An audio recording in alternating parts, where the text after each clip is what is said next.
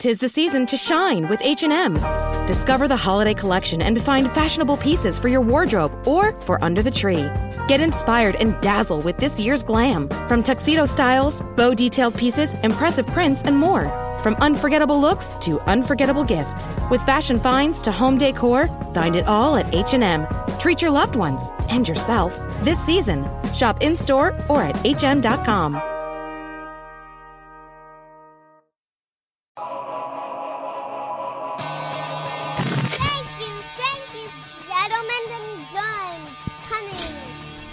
Hey guys, go to BurtBurtBurt.com. I got all new Burtcast gear. I got a new Burtcast shirt. I got a new Burtcast coffee mug. I've always got the machine shirts, the Murdered Out machine shirts, and my book, Life of the Party. You can also check out my tour dates. Namely, January 30th, I will be in Tampa, Florida for an 11 a.m., 12 p.m. early morning call-in sick to work show. I will do Cowhead. Or Michael Calta, whatever you want to call this fucking guy these days. I will do Cowhead show and I will head directly to the club with a little bit of a buzz on. So call in sick to work. Start your Gasparilla right, and we will party Friday. And then I think Kelly and I are getting a float. I'm not really sure how that works. Today's guest is someone I'm really excited to talk to. As an FSU alumni and a guy in general. She is the original FSU cowgirl. She is a TV host. She is a stand-up comedian. And also the recipient of an infamous dick pic. Today's guest, Jenn Sterger. This is Travel nonstop. Here, grab that mic. You can hold it like this, or you can just talk into it like that. It's easier to hold sometimes, I feel like. Only because Joey Diaz is the only one I don't let. I just have, hello, hello. Oh, I think this is in the other ear. Okay, talking that? Hello, hello. Yeah, our levels sound, almost professional. Quite honestly. We're perfection. Let's be real. It's not bad. It's not bad. I'm gonna change this. I'm gonna make this totally different this time because I'm so tired of fucking editing my podcast. In the man cave is Jenn Sterger. I feel honored just to be here. I got to be honest with you. I told my buddy Eric Grusin that I was interviewing you, and he literally had a million questions. Oh, and God. If he wasn't in Mammoth right now skiing, he would be all over this. First 5 were all about boobs, right? No, actually, none of them were about boobs. Or 40-year-old penis. Those are the two that I normally 40-year-old penis was definitely what he Googled first. By the way, that's so unimpressive. If I had that, I would never text that to fucking anybody. Exactly. Oh, here's the thing. That's where I learned not to text your dick to people. That's when you just hand your phone off to the black dude in the locker room. Like, handle this for me. Hey, yeah, can you take one? Do me a favor. Hey, you mind if I get a picture of your junk? No, I used to text it. I used to be good friends with a guy named Jay Moore, and I used to text my dick to Jay nonstop. It was like my favorite thing to do. I only texted it to dude. He'd wake up, get a dick. him and Tom Segura, I would text my dick to all the time. And then I think that was like the beginning of finding out. I would never text it to a girl. Who in their fucking right minds does that, thinking that's fucking acceptable? What's even better is a girl that you've never met. Think of it that way. Like, how is that your, opener? You know what I mean?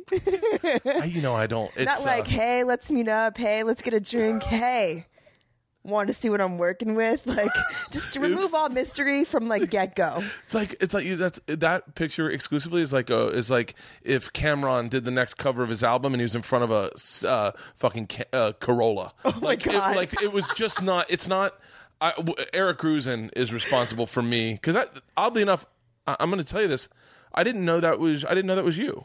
Oh, really? I had no idea. Oh, thank God. I knew who you were from Florida State. Oh, I had no clue that was you. It was one of those things where I was like, people usually know me from one of two things, either my college experience or that. I would much rather them know me from Florida State, but one that ages us both. And then the fact that I still go on stage, number one party animal in the country. The fact that that is brought up in my life. We have a number of interesting connections, that. Hopefully, we haven't had sex with the same people. No, I doubt it. My number's 6, and my wife's 2 of them. But I didn't know that was you. And then what's interesting is I remember oddly enough, and Eric's losing his mind right now. He was like, "Do you think you'll bring that up?" And I was like, "No," Because I know what it's like to not want to be associated with something for the rest of your life. It sucks. But, I've come up with a very interesting way of dealing with it now. And that is I'm just, full disclosure, everything. I went and I actually taught a class on it. Not on on sports media. I taught a class called sports media at the University of Florida I just came in as like a guest lecturer / whatever. They interviewed me and I was like, look, nothing is off limits. I'll be completely honest with you guys about everything, from start to finish, whatever you, literally, figuratively, whatever. And I'll just answer everything that you want to know and one guy was like, so what's the best way to get into sports broadcasting? And I was like, just don't download Snapchat. That's the only thing I can recommend, It's there's so many things that, and especially that tier of human being. Like there's white privilege, then there's pro athlete privilege. Oh my God, yeah. Where you believe it's narcissism at its finest. You know what I mean? Dr. Drew wrote a really great book about it, and I was just like reading through it when I was going through everything in 2010. And just like how a lot of celebrities have that whole narcissism thing where they just think they can get away with anything until like some superior power comes along and is like, no, you're screwed.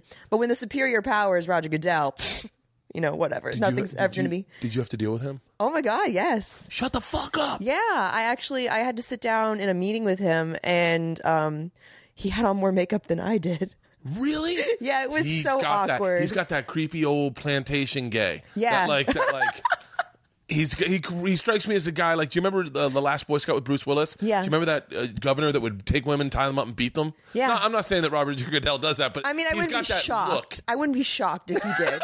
I made him so angry with this one comment that I made because, in case you haven't figured it out, I'm wildly inappropriate and just very blunt and like one of the guys. So, it wasn't even necessarily the stuff that I went through in 2008 that sucked. It was when everyone found out about it and passed judgment on me without knowing the whole story. Yeah. That hurt way more, especially when it was like people that I respected, like my peers in the industry, because I had my own show at the time. Yeah. Like I was on the air, like I was working in sports and like seeing guys like Florio and like, NFL announcers that I had worked with before making judgments on my character. I'm like, how can you say that to me and then run into me somewhere and be nice to me? Like, you're so full of crap. Like, let's not talk out of both sides of our mouth just for the sake of your ratings or for like you protecting the shield, because that's what the whole thing was about.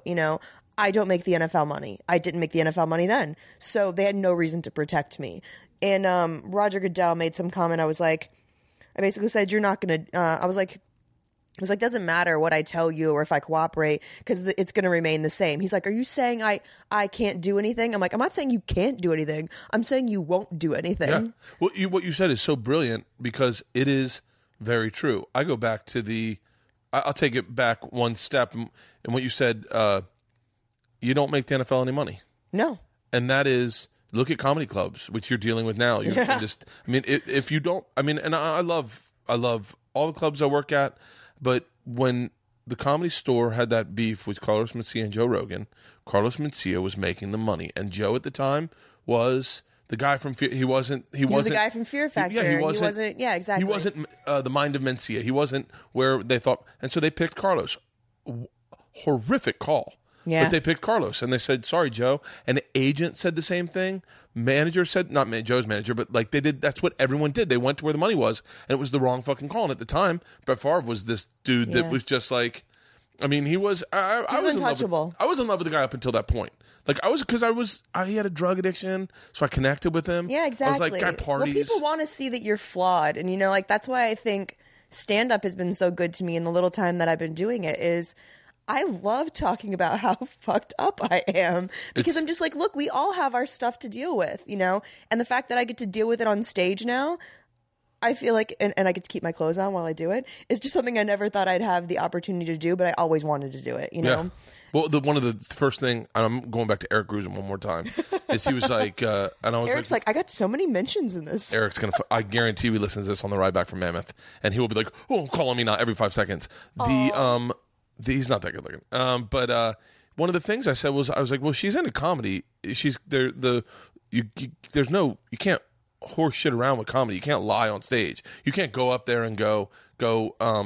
There's I'm a different person. I'm a. No, you need the to be audience you. smells it. They smell the bullshit. And one of the things that I was learning really early on was I thought I had to make people like me when I went on stage. And then I fell into this whole kind of like, with the roast battle at the Comedy Store, I fell into this kind of roast world, and I found out that I was really good at being a jerk.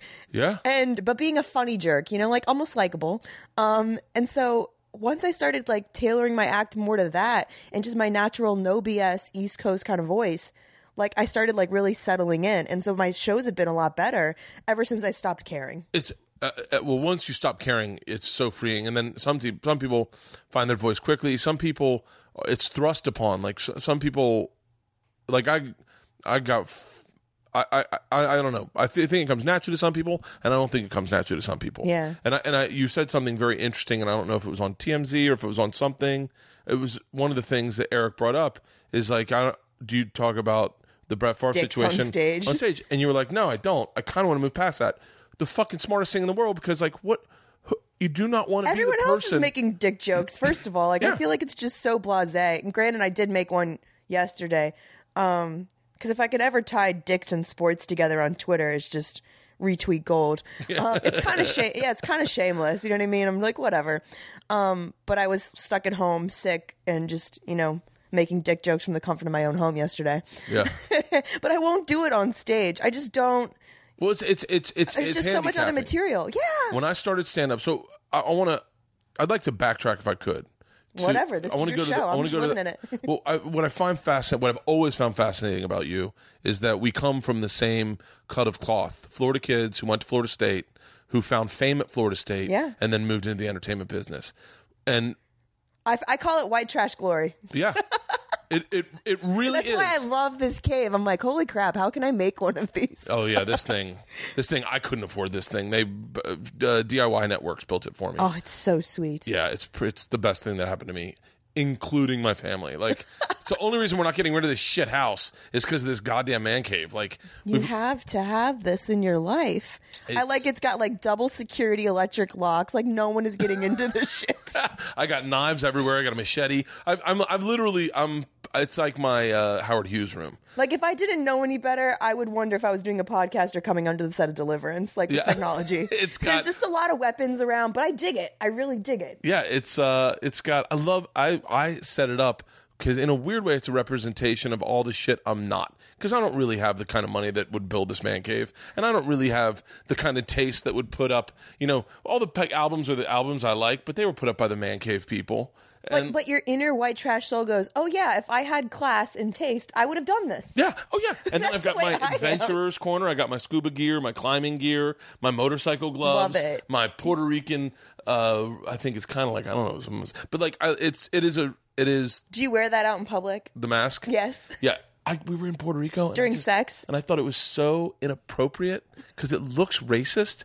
And it looks so inappropriate that I fucking bought 3 of them. I was like, I give them to all my friends. I need all of these. These are my Christmas gifts. But you went to Florida. You grew up in Miami? I was born in Miami, raised in Tampa. You were raised in Tampa? Yeah. Where did you go to high school? Gaither. Shut the I was the fuck Gaither up. Cowboys, which is where, so there was this really hot mom, Josie's mom. I don't even remember her name, but we called her Josie's mom. And Josie's mom would come to all the football games. Is that the song Josie's mom? No, that's Stacy's mom. Stacey's. And that's my sister's name. So everyone was always like, and my mom's super hot. So when that song came out, I was just tormented relentlessly. I bet your mom is super hot. My mom is smoking hot. Where did you guys live? Like North Tampa? Lutz. We live right near Jeter. Dude, I lived in Lutz. Old Jeter. I grew up in Lutz. Really? I grew up in Lutz. I grew up on... all 500 of us. I always make this joke, but when we moved into Lutz, I moved in like 80s, in the 80s. Oh, there wasn't anything out there. There was nothing. There was a Circle K. That was it. Did your house have wheels underneath it? Be real. Nope. Oh, nope. really? We were in one of the few... It's, where Avila is? Yeah. We're Avila adjacent. We're on the lake. Our lake shares a lake with Avila. I was right by we're just north of there. It was a newer subdivision.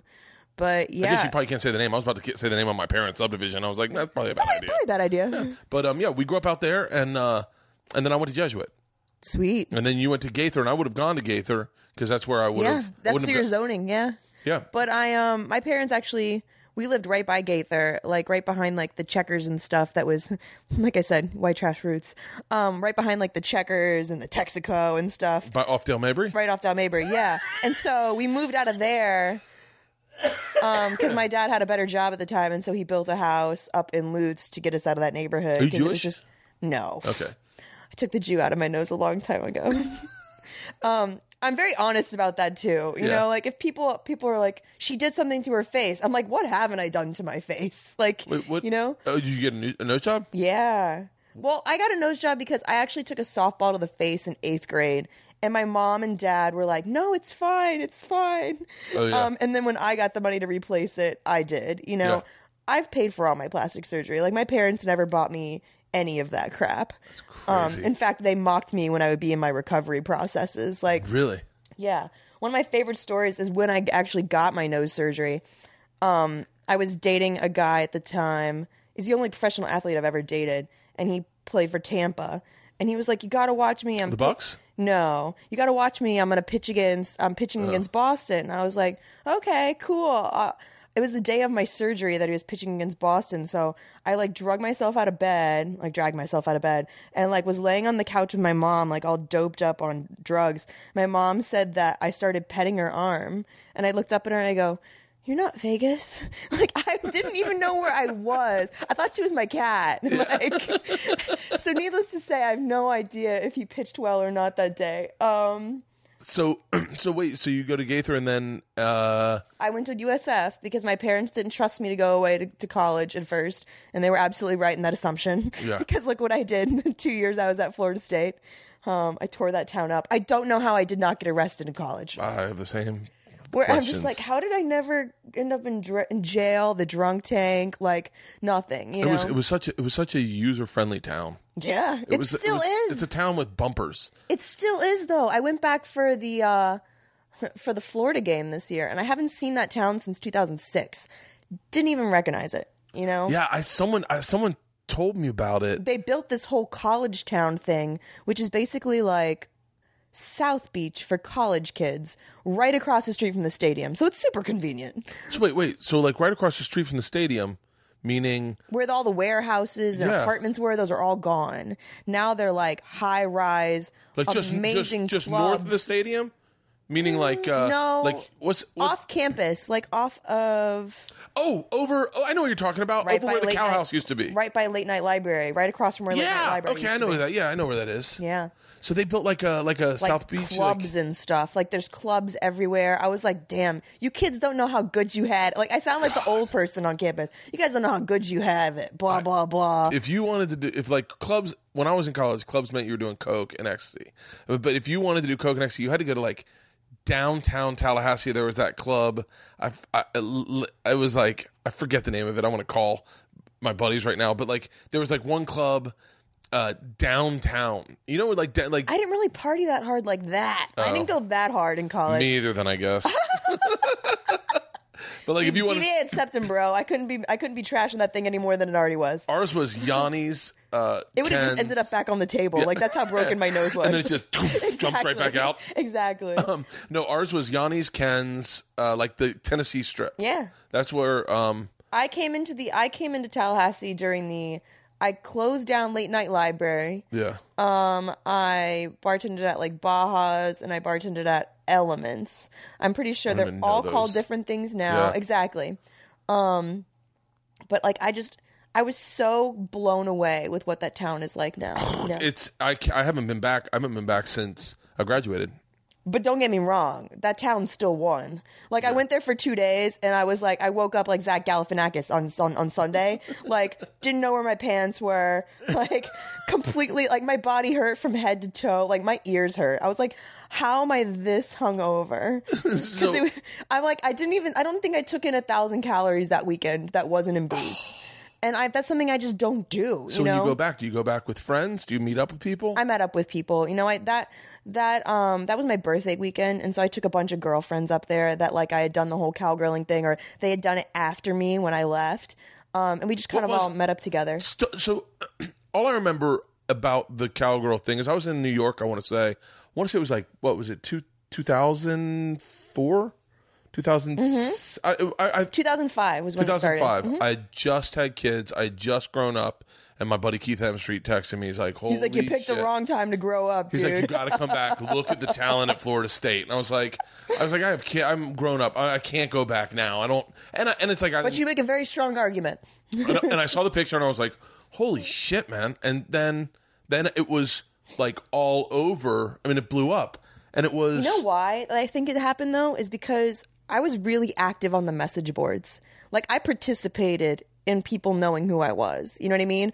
And I made myself really approachable and likable online because that's just who I am. Yeah. You know, like really honest and blunt and inappropriate.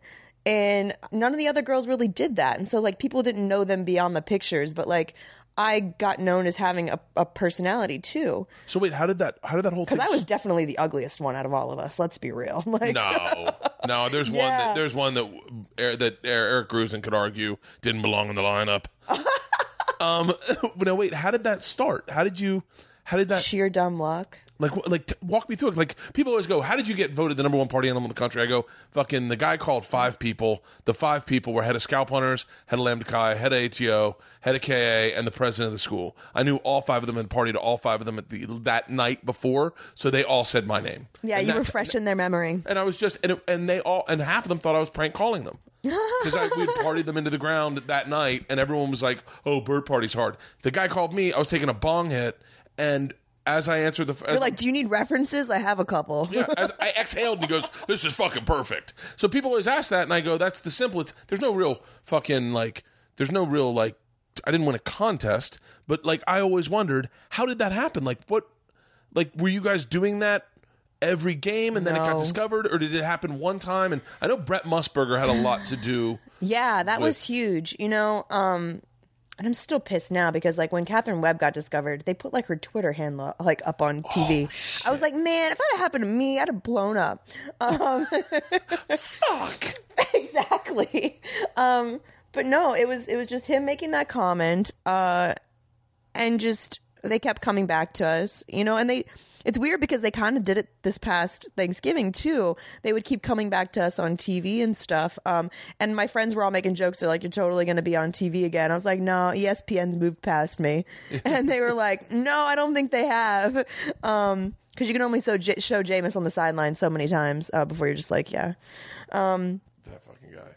That guy. Everyone's always like, I can't cheer for your team because I hate your quarterback. I'm like, I hate my quarterback too, but I'm still going to cheer for my team. Yeah. You know, like poor kid. I'm ready for him to move on. You know, he it's needs narcissism at its finest. He's not a dumb kid. He's not dumb at all. Really? No, he's in like AP classes and stuff. Yeah, I don't believe that though. I do. Because I went to Florida State, and I remember, everyone's like, he's got a 4.0, and I'm like, hold on. Yeah. Really? Yeah. You know Tom Segura? Mm-hmm. Tom Segura and I had a debate about him being like Forrest Gump.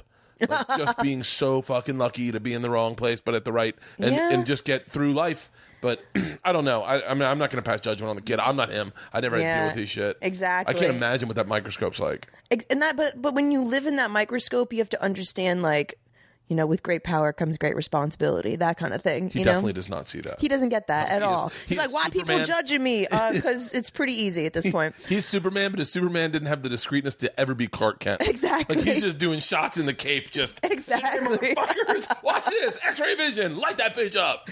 Exactly. Oh, but I mean, I don't necessarily think everything went down at Florida State the way the media wants you to believe it did. Like, having gone through a media shitstorm, I understand how the media twist things. And that was something take me to the media, because and this is, by the way, why I was so fascinated by your trajectory, because I had a media shitstorm happen to me. But I want to know, so you girls are at one game, Brett Musburger lights you guys up, and then all of a sudden, your life changes.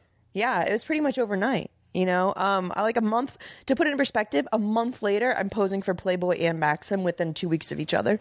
Holy shit. So you have to have tons of haters on campus. Absolutely. Oh. And what's funny is a lot of people think they didn't want to believe I went to school there, because I would show up like this to class. Yeah. I didn't care. Yeah. You know, I was like, oh my God, you guys got ready. I slept in an extra hour and a half. Joke's on you. You know, I just didn't care. So, like, people didn't think I went to school there. And then I actually had one girl in one of my classes, not realizing that I was in the class, make a comment about the girl at the football games. Basically saying that women that, because it was like at a time that a police officer, we were talking, it was a criminal justice class. We were talking about how a police officer had gotten thrown off the squad or whatever because she had posed for Playboy. And I was just like, I think that's just such a dumb thing, you know, because she basically said that the girl in class was making judgments on the lady, saying she was dumb, or, you know, basically saying she wasn't qualified to do her job because she'd done this other thing to get paid, you know, on the side. And so I just leveled this girl in class. I'm like, you know what? For the sake of generalization, let's just say all women that have nice bodies and can pose for men's magazines are just complete idiots. I was like, but what do I know? And it was one of those Kermit the Frog memes, but like before it got started, I was like, that's none of my business. Yeah. And I just sat down and people were like, oh, shit, that's the girl. And that's when people were like, oh, she really does go to school here. Yeah. You know? I had an English class about me. We spent like 3 classes talking about me and what I had done to the school and what my responsibility was. And I was in the fucking class. I was an English class. Did they know? Yeah. Yes. It was like a fucking class of 22 people, 18 people. Man. I sat in there and the teacher, by the way, failed me. It's in my book. I wrote a book and it's in my book. That's the fucking teacher who told me I'd never amount to shit if I wanted to be famous. I had one of those too. You know what happened? 3 weeks ago, he got arrested for having child porn. And I was... Thank God. And so I just posted his picture. I was like, to the teacher that said I would never amount to shit in life. Thanks. Things are going really well for you too, apparently. Yeah. I sat in the teacher's office. He failed me, and it was fucking objective writing course where it was like short stories. And it was like, you can't fucking fail me. I turned in the shit, and he failed me. And I went to the registrations building, and I was like, yeah, I failed. And they're like, oh, you're a graduating senior. Go talk to him. He'll let you make it up. They never don't let a graduating senior just make up the class over the summer. So I went to his little fucking closet in an office and in the Williams building, and I walked in, and he just was like, I'll never fucking help you. You've sullied the school's name of which I've gotten my degree. You are a joke. You've made everything a joke. You've flip-flopped your way of life through class. You can go fuck yourself. I remember thinking, like, is this a prank show? Like, being like, are you fucking kidding me? Ashton, where's Ashton? You got me. And he was like, you're fucking, I'll never give you a credit. And he's like, you're famous, man. Go to Hollywood. Be a fucking star. You got a book. I'd gotten offered a book deal, which fizzled. Amazing. And Oliver Stone optioned the rights to my life, and it was like a big fucking deal. I mean, it was a real, like, it was. I cannot. It was not as big a deal as yours. I would say only in the sense that, like, it was print. It was like a fucking Rolling Stone article. So it was like, you know, I mean, it is what it was. But at the time, it was the biggest thing that I had ever experienced, and so I can only put it in that. But I remember him telling me that, and I was like, motherfucker. And I was like, this sucks. But mine wasn't any bigger than that, though, dude. You at least got words. Mine were just pictures. Yours were pictures, but it was viral. I mean, you were arguably. You know who was really responsible for a lot of that, though? I hate to even say it, but Deadspin. Really? Yeah, Deadspin really was the one that brought me to the attention of the Maxim editors. Really? Yeah, because AJ was really good friends with this guy, Eric, that worked at Maxim at the time. And that's where he'd see my pictures. And so that's how they contacted me. So the media. So Deadspin was actually my rise and my demise. Well, I only know of Deadspin. I don't know any of their, I've never been to their site, really. But I've seen their shit. So the media glare is enormous. It's you. It's this girl. Who's in the Cowgirls? That, like, if you could say, like, the 4 horsemen of the Cowgirls. CJ Perry, who's actually now Lena on WWE. I saw that last night. I don't. She was in. She was in, like, the second generation. You know what I mean? Like she was in the next generation of Star Trek. You know, like the new class. Saved by the Bell, the new class. But the original were, like, me, Fabiola, who was a Miami Dolphins cheerleader, and my girlfriend Crystal, who I'm actually really still good friends with. She's out here. She has her own Pilates studio. Really? Yeah. And we're still great friends. That was real friendship. You know? That was the first 3 was who were kind of recognized. Yeah, and then CJ and Allison came along the next year. And I kind of got them started and then left them. How does that work? Do they know you and they're like, I want to party They with kind you? of reached out to me. You know, they reached out to me through Facebook and they're like, I want to do what you do. You know, and Allison had already posed for Playboy at the time. And she just had like this New Jersey, like, you know, kind of sass to her, which I liked. I identified with just because I liked her spunk. Yeah. And then CJ was just, she had the biggest heart in the world, and I could tell she was going to do whatever it took to make it, you know, and be a good person about it. And CJ and I are still really great friends. We actually went through the Divas training together. Like WWE approached me about being a diva like about a year and a half ago or something, and went through the training. But I had already had too many head injuries, and I broke my neck in 2011. No one knew about it. How? Car accident? No, I fell off 4-story scaffolding. Oh, wait. When were you doing construction work? No, I was actually doing a bit for Fox about being over my fear of heights, and I just landed wrong. Don't ever let a guy named Tex teach you how to fall on your head properly, is what the moral of the story is. Oh, fuck. I do that shit all the time.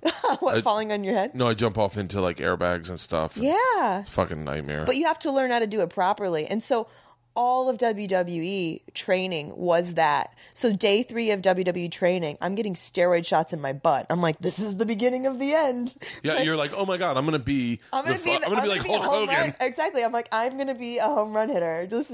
My sports career is going to take off after this. Yeah. And so then the 5 of you do it the next year, and it's and then it's just. Yeah, and then what happened was a website at Florida State, WarChan, actually took over, and they were asking me, and the only reason I let them do it was because my friend at the time was kind of like overseeing it all, so I knew it wasn't going to be used for like bad. But like I just felt like any organization that was run by men that was going to try to take control over this thing I'd created was going to use it to exploit women, you know, and make them do shitty things in order to do what I did on campus. And I never had to do any of that. Like I answered to myself, you know, when it came to that stuff. No one told me what to wear. Like I did everything. Yeah. So when my friend was running it, I felt really good about it. And then it just kind of fizzled out from there. You know, I'm sure I still saw a bunch of girls wearing cowboy hats and stuff to the game, and I was like, yes, I started this. It's interesting to create something like and then go and then have it take off to the next level and see it being replicated and want to have somewhat of ownership to it. Dude, it happened to me last week, though. Have you seen the article? No. Oh, my God. So this is going to be like, it's good and bad because, one, it'll probably piss off my fan base. But 2, it shows that I am funny and I can write jokes. So I got asked by a comic buddy of mine who was doing the shows for the 2 Rose Bowl teams to write him some roast jokes for both teams, for Florida State and for Oregon. Who's a comic? Can you say his name? Brad Williams. Brad? Yeah. Oh. Brad's like my comedy godfather. You know what I mean? Like, I don't say I have a mentor, but he's like my little comedy godfather. You know what I mean? He's like your angel on your shoulder. He's my fairy godfather. But he's Brad. like, you know, Brad's fantastic. Everyone needs a midget. And like, that's just the bottom line. Yeah. A midget father. So it's so funny. He'll be like, da-da-da-da-da-da, you know, like pointing up to me and yelling at me about stuff. And I'm like, bitch, sit down. Yeah. But so he'd asked me to write some roast jokes for him. And I was like, yeah, sure. I love being mean. And I wrote a bunch of jokes. They crushed. Like, I mean, I ripped both teams to shreds. And like in their respective like rivals. You know what I mean? Like the Gators were destroyed. Yeah.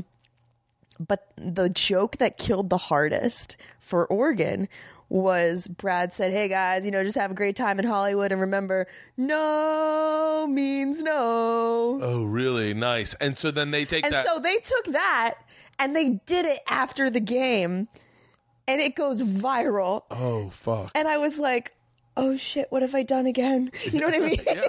I'm like, and no one's going to be able to trace this back to me. But I'm like, part of me feels proud. In your head, you're like, I had a hand in this. Yeah, part of me's proud. Like, yeah, I wrote a really solid sort of rape joke, but it's more about a PSA. Like, that's the angle that I went with it. I'm like, it was a PSA, you know? God, that's so crazy. And so I was like, no one's going to know it's me. But, like, I kind of felt a little validated because you have to always find the bright side when you get your, you know, curb stomped in a game like that.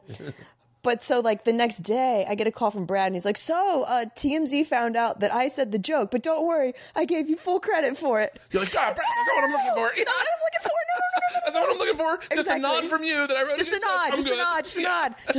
It was written by a really good comic friend of mine. But, you know, I didn't really get as much flack for it as I thought I would. I bet that joke murdered in the fucking locker room. It wasn't even in the locker room. It was at the Improv. I went. They came to the Improv? Yeah, I went. Oh. I went and I sat down next to Mariota, and I didn't even realize it. Because, like, from the waist up, this is going to sound terrible coming from me. From the waist up, he didn't really look that big. Is he one of those big hipped, big ass, long legged dudes? He's just super, like, for sitting down, like, he wasn't any taller than I was. Yeah. Granted, I was sitting on a stool. But, like, I came in to watch Brad, and when he did that joke, it just destroyed. Like, the room got ripped off the Improv. Yeah. And, like, I've never felt more validation when it comes to writing jokes than when you get that, like, oh, snap. Like, I'm never going to have a joke that, like, makes people, like, laugh hysterically. But I always have the jokes where people go, oh, damn, or oh, snap. That's just... It's part of, I always say on stage, this is going to sound, I'd say this to a guy in a heartbeat, but in a girl alone in my man cave, it sounds creepy. But when you get a crowd to do that, it's like when a woman gags when she's blowing you. You're like, it's not the reaction you're looking for. You don't want a girl just too far east is west sometimes, but not one good gag and you're like, I'm going yard in this jaw. Bitch. Exactly. Yeah. Oh, damn. Yeah. When you can make black guys jump up on the like bench seats at the Improv and like smack the roof because they're laughing so hard and jumping around, like, you know, you've written a good joke. When you make athletes laugh, athletes in general are such like a bully, stoic, you know, but yeah, I know exactly what you're saying. That's fucking insane. So then, so tell me about the media glare then, right after you guys come out with the Cowgirls. That wasn't even the really bad media glare, though. The bad media glare, the one that I was referring to, was people don't understand how the media is so easily manipulated. Like, it's all about, like, when the whole scandal thing, the situation came out. The far shit? Yeah, it was all about what I could provide the media. You know what I mean? And it was the same thing I was talking about before, where it's like the Shield, you know, where I didn't have anything to offer the media. And unless I had a tidbit to offer them that they weren't going to get anywhere else, like some kind of exclusive, like, they weren't going to be on my side, you know? Yeah. Like, I needed one of those, like, Ohio against the world, but I needed Sterger against the world shirts made at that point in time, you know? Yeah. But, like, seeing how the media was so easily manipulated and, like, how the NFL would, like, put out statements in order to get me to cooperate or to get me to give them something, it was all a giant chess match. And it was such BS. And I watched them do the same thing for Jameis, for the Manti Te'o thing. Like, it's just so interesting to see how when these types of situations happen, just the chess playing that goes on. Like, the NFL finally got caught in the whole chess game thing with the Ray Rice stuff. There was not a better, like, vindication for what I went through than watching that whole thing just fall apart on them. Yeah. You know, I hate to say, it sucks that it came down to something that disgusting. And it stinks for you because you are a genuine sports fan. Yeah, absolutely. And so to watch something you enjoy. Now I just watch sports to roast them, honestly. You know, like, I love writing sports roast jokes. Yeah. And I think I've always actually been that way, but now it's more so because now I've got no dog in the fight. Like, I'm probably not going to work in sports unless it's some kind of sports job where people get me and they get my sense of humor and they get that I'm going to be inappropriate, like a Joe Rogan with boobs, you know, because like, you just have to understand what I come with, you know, the baggage that I come with. It's great baggage, and I think it's a lot of fun. Yeah. Well, it's baggage. There's two things that you've said that are huge things for me. Number one, you and CJ, I respect anyone who comes out of Florida State with aspirations for Hollywood or television or movies or broadcasting. I respect that immensely because I don't think anyone listening, maybe a lot of people listen to this and understand this feeling, but that is not instilled in us. At Florida State, you can be medical sales is like big. You can maybe law. That's what I was going to school for. Go to law school. You don't see a lot of dentists, oddly enough, at Florida State. You see a lot of nurses. A lot of people want to be nurses. We had a big nursing school. Yeah. But like, and a lot of like hospitality majors. But you don't see people saying, like I did not ever hear ever of anyone wanting to be a comedian. So when I decided I wanted to be a comedian, I remember I told like this girl I was dating, this girl that cheated on me. She told me, "Oh, honey, we were in bed before the Miami game, and I was laying in bed, and I realized I would made people laugh tonight. Everyone always said you need to be a comedian." And I was like, I told her, I said, laying in bed with her, and she was in the theater school, and I said, I think I want to be a comedian. She was like, "Oh, honey, you're not smart funny, you're dumb funny. Like comedians are smart." Whatever. And I remember being like, "Oh, note to self: never tell anyone a dream again." I was like, I guess I won't be sharing snipers. I guess I won't be sharing my dreams with anybody. I have so many dream snipers though around me. That's what my parents are my biggest haters. Are you kidding me? Like they love me, but like they're always like, "When are you going to give this up?" You know? They get protective. My parents were the same way, and they are because they don't see things around them. No one from fucking Gaither is in Hollywood. The only person I Channing Tatum actually. Channing Tatum went to Gaither. Yeah. He actually stripped at my girlfriend's bachelorette party, too. Channing Tatum went to Gaither? Yes. Are you fucking shitting me? Yeah, his freshman and sophomore year, he went to Gaither. Liz Vassy went to Chamberlain. Mm-hmm. She's a pretty famous actress. I did a pilot with her. Brittany Snow went to Gaither. Brittany Snow went to Gaither. There's a girl that went to Academy. Yeah. That I know of. She has like a girl group, but she does some acting too. I know who you're talking about. Yeah, and Lauren something. I ran into Brittany Snow's married to the center fielder for the Indians, right? Brittany Snow? No. Garcia is married to the center fielder for the Indians. Yes. She went to Academy. Garcia. She's an actress. She owns horses up at the horse ranch up there. Oh. I probably shouldn't say that, but whatever. Putting everybody's personal shit on blast. People in Tampa and out of Florida State don't have those dreams. So when I hear, like out of my graduating group, it was me and this girl, Courtney Hanson.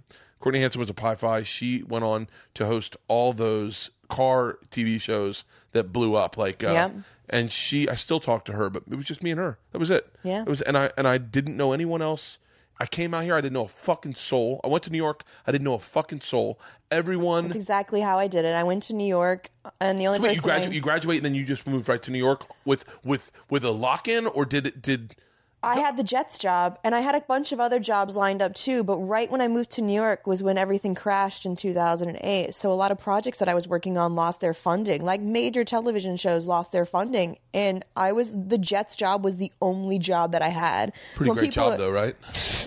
I mean, no, I hated it. I had to take so much medication, like prescribed medication, just to be able to handle the anxiety that I would go into that job with. So wait, what did you do for the Jets?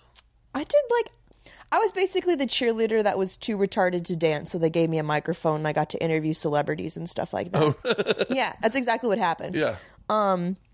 So I was basically just like in like an stadium, like an in-stadium host, you know? Sometimes my stuff would air on like SNY and little tiny things, but it was predominantly in the stadium, you know? So like you had to interview Joe Namath, right? Oh my God, I have the best Joe Namath story ever.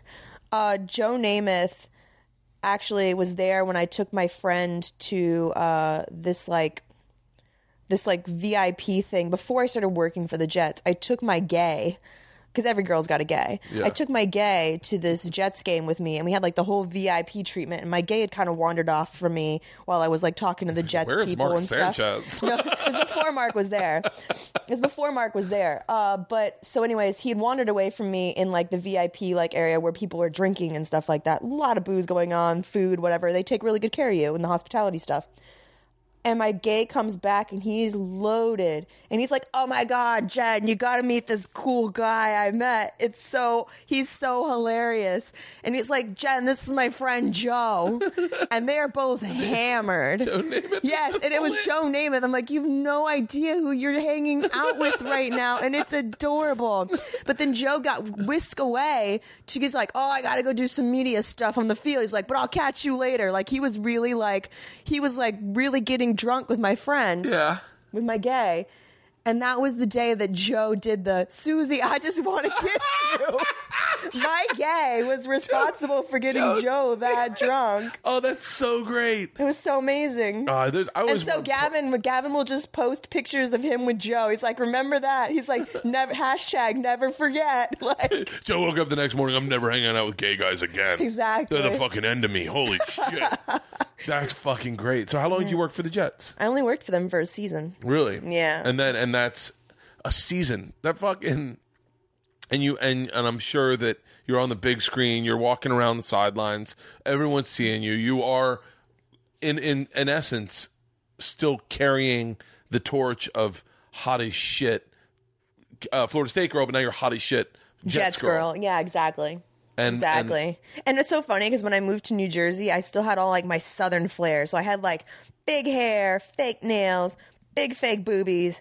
And then I realized when I got up north, like fake tan, when I got up north, it was no longer like Southern flair. They're like, oh, she's from Jersey. Yeah. You know? Oh, that's so interesting. Yeah. So then like when I realized like that was like what gave me away as New Jersey, I ripped out my extensions, ripped off my fake nails, like stopped tanning as much, and I took out my boobs. Like, I took out my boobs so when you take out- after the season with the Jets because I just realized that they were just a huge distraction in my life. And they were just attracting the wrong kind of people. Like, and I was getting harassed for them, you know? Not publicly yet. Like, people didn't know what I was going through. But, like, 2008 was a terrible year for me. Really? Like, it was the year that I think made me find the dark, like it was a super dark year, you know, like stuff went through my head that year that, you know, I don't wish on anyone. And I think it's that kind of stuff that made me realize like comedy is what I wanted to do, because you can't have the funny in your life without the dark in your life. Like people that are super happy, I'm like, yeah, you're not that funny. Like you're funny to your mom, but you're not funny in real life. Yeah, you know? I don't get it. I always sometimes I think I connect mine with like substance abuse or whatever. Yeah. I go if you don't get down the way I see people get down, or if you don't have that trigger for spontaneity, for that trigger to go, fuck it, let's get high, fuck it, let's get drunk. Like if you don't have that, I don't trust you. Exactly. By just I go then what is it? If you're in comedy, I go, what is it? What's the thing in you?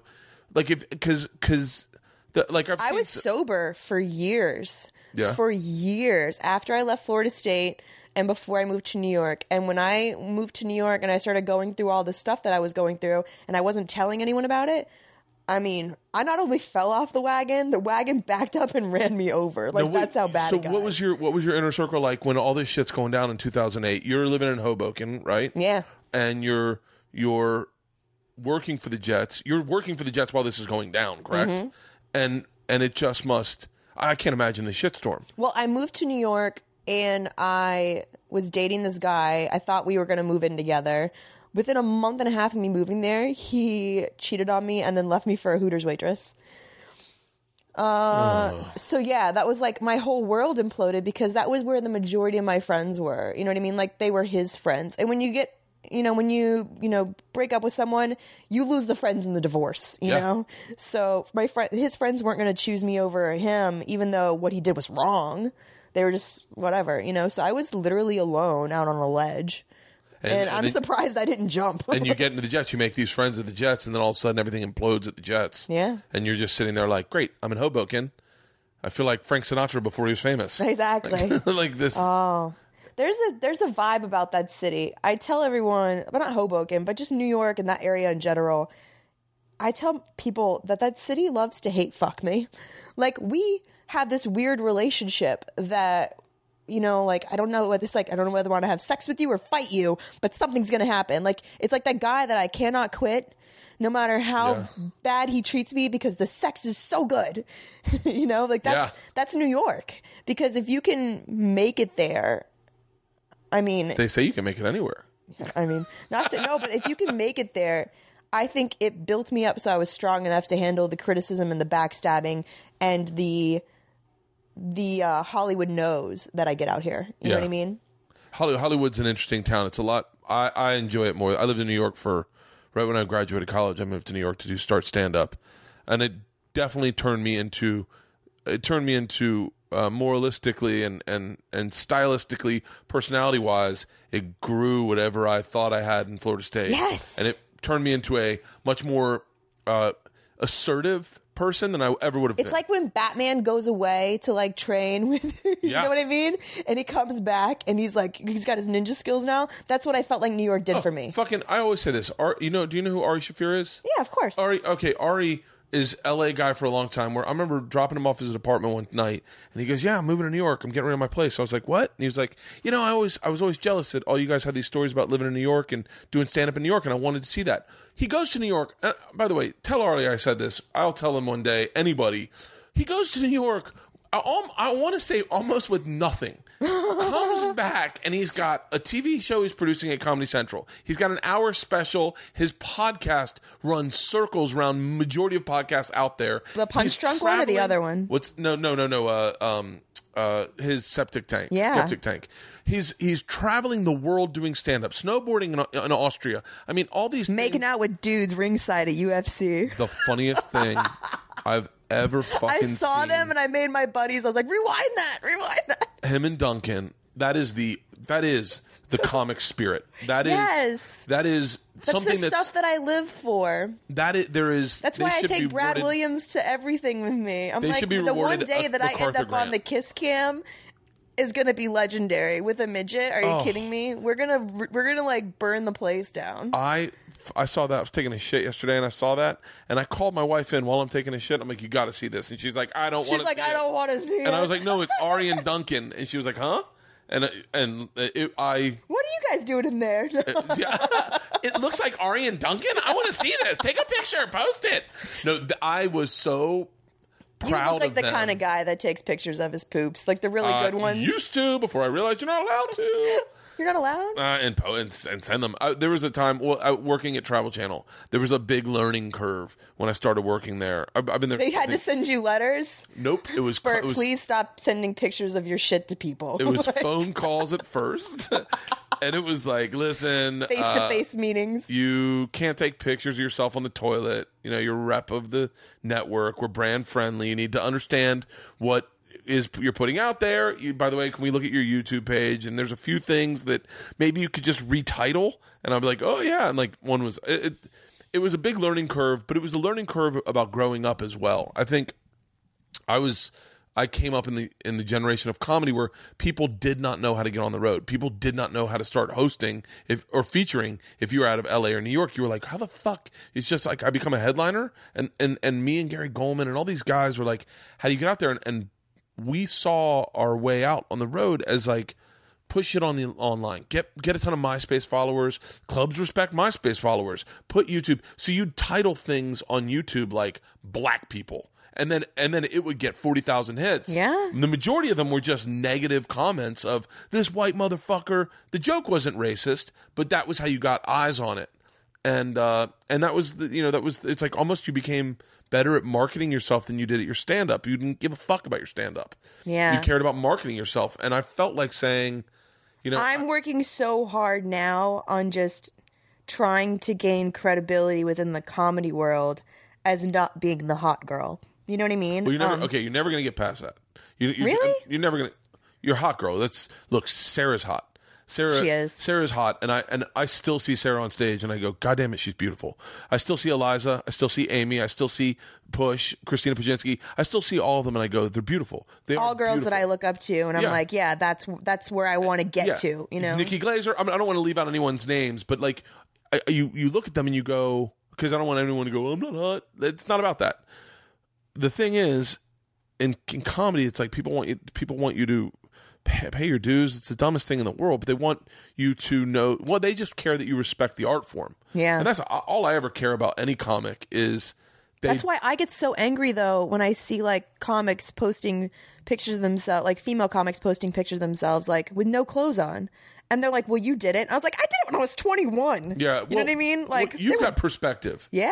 You've got a lot of perspective on what you want to be seen as. I avoided the fucking Rolling Stone things for so long. I didn't even tell people about it. I got TV shows and people didn't even know about it. And then my buddy Grimes Cannon, we were out here trying to make videos. It was like before YouTube was popular, really, and you didn't know what to do with shorts. Yeah. You just made shorts. My buddy Grimes, and my buddy Croy and Caleb, we were making these shorts, and we didn't know what the fuck to do with them.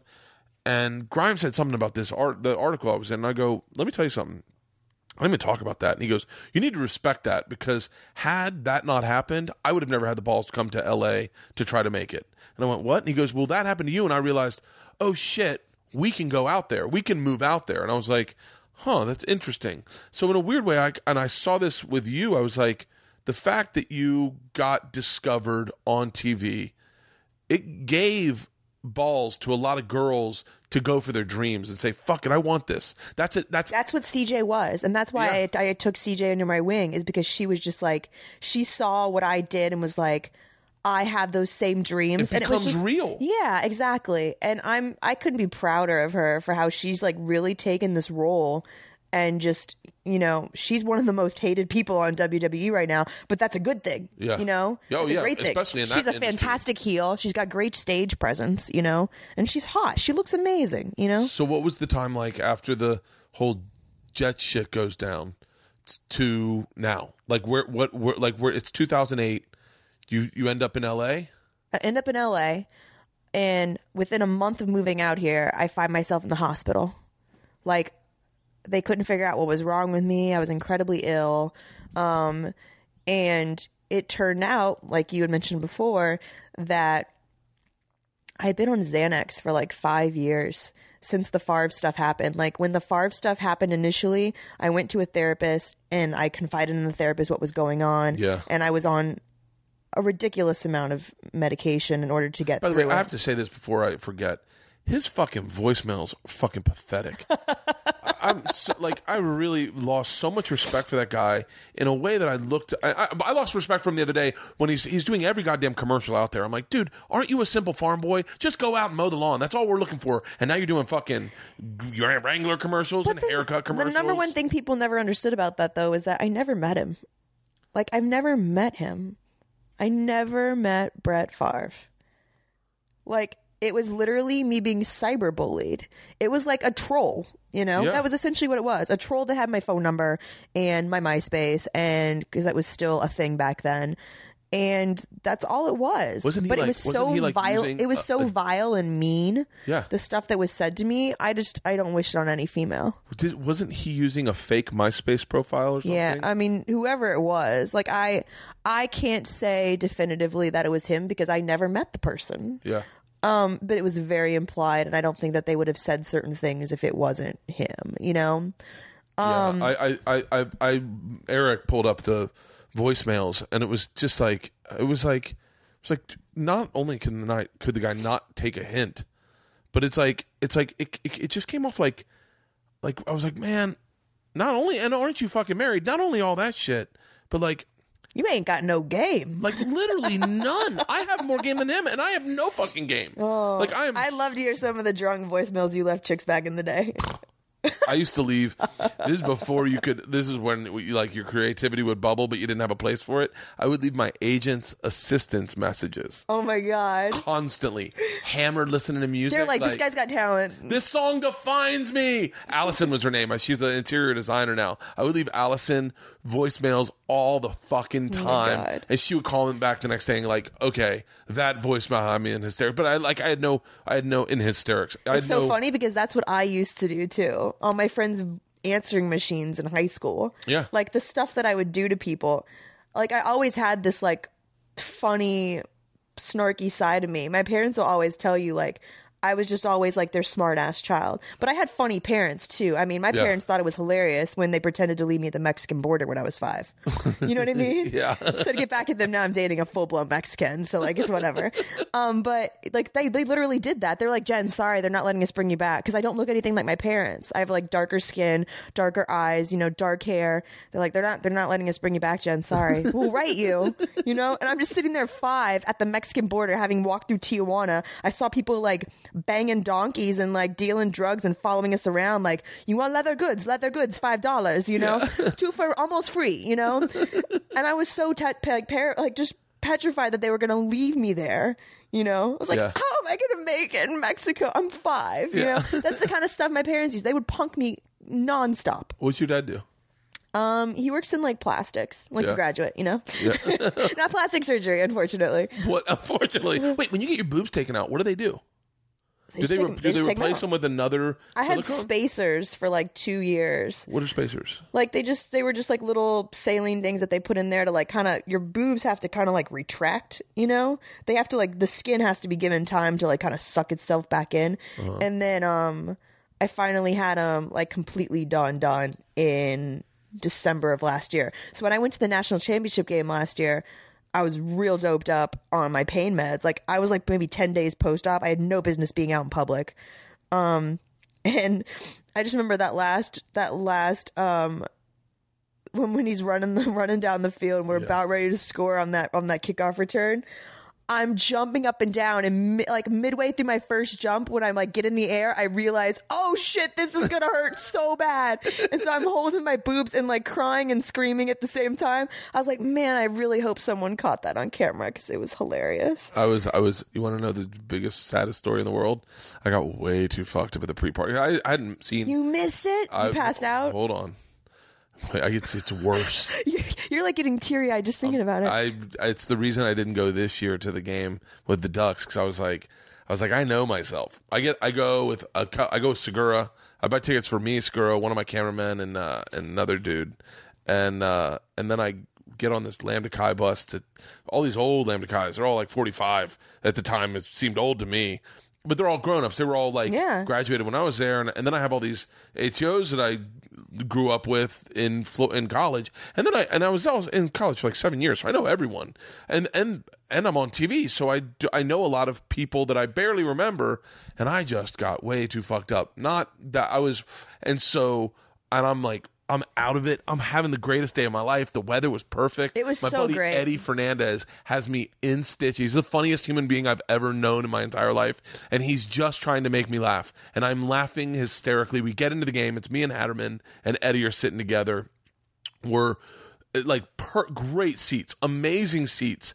And we start getting down, and I start getting real contemplative of life and what is life about. And Hadman and Eddie are getting pissed. Oh that no, we're you losing. can't ever get in that. You can't ever get in that thought process. And I'm leaving. I'm flying to Munich. No, I'm flying to Zurich the next morning. Like I have to fly to Zurich. Like I can't go out this way. And I'm like, no. And I'm just thinking, Bert, who are you? I go, and I'm like, you're a dad first and foremost, and you're a husband, and you love, and you are here with your friends, and you're getting fucked up, and you're drunk. Like when they threw the spear, I started crying, and I'm like, you're in a place where you don't belong. You belong with your daughters. You belong with your daughters and watching this game I have with your to go daughters. home. So I go to look at Hatterman and Eddie. I go, you guys want beers? They're like, yep. I go, I'm going to get beers. Anyone else want beers? Everyone's like, no, I'll take one. I walked out, got an Uber, came home, sat down with my kids, watched the game, got on the trampoline. They jumped around. It was like the most beautiful moment. And then my wife comes out. We're on the trampoline. And she goes, you're going to be killing yourself in about 5 seconds. I go, why? She goes, this might be the greatest game I've ever seen. I come in and I watch them score. And I'm like, are you fucking kidding me? Oh my God. Segura You're like, called me, I love my family. Segura's like, where are you? Where are you? Are you watching this? I'm like, I'm at home. He's like, what? So that's why I didn't go this year. But yeah, I had such an amazing. Bill Burr called me and was like, are you going to the game? Because he's had this epic tailgate. And I was like, maybe. My buddy Josh Temple called. He goes, I got 2 tickets for you and your wife. And I was like, like everyone was calling about tickets. And I was like, I can't. All my friends were like, I'm holding off for Dallas. And I'm like, yep.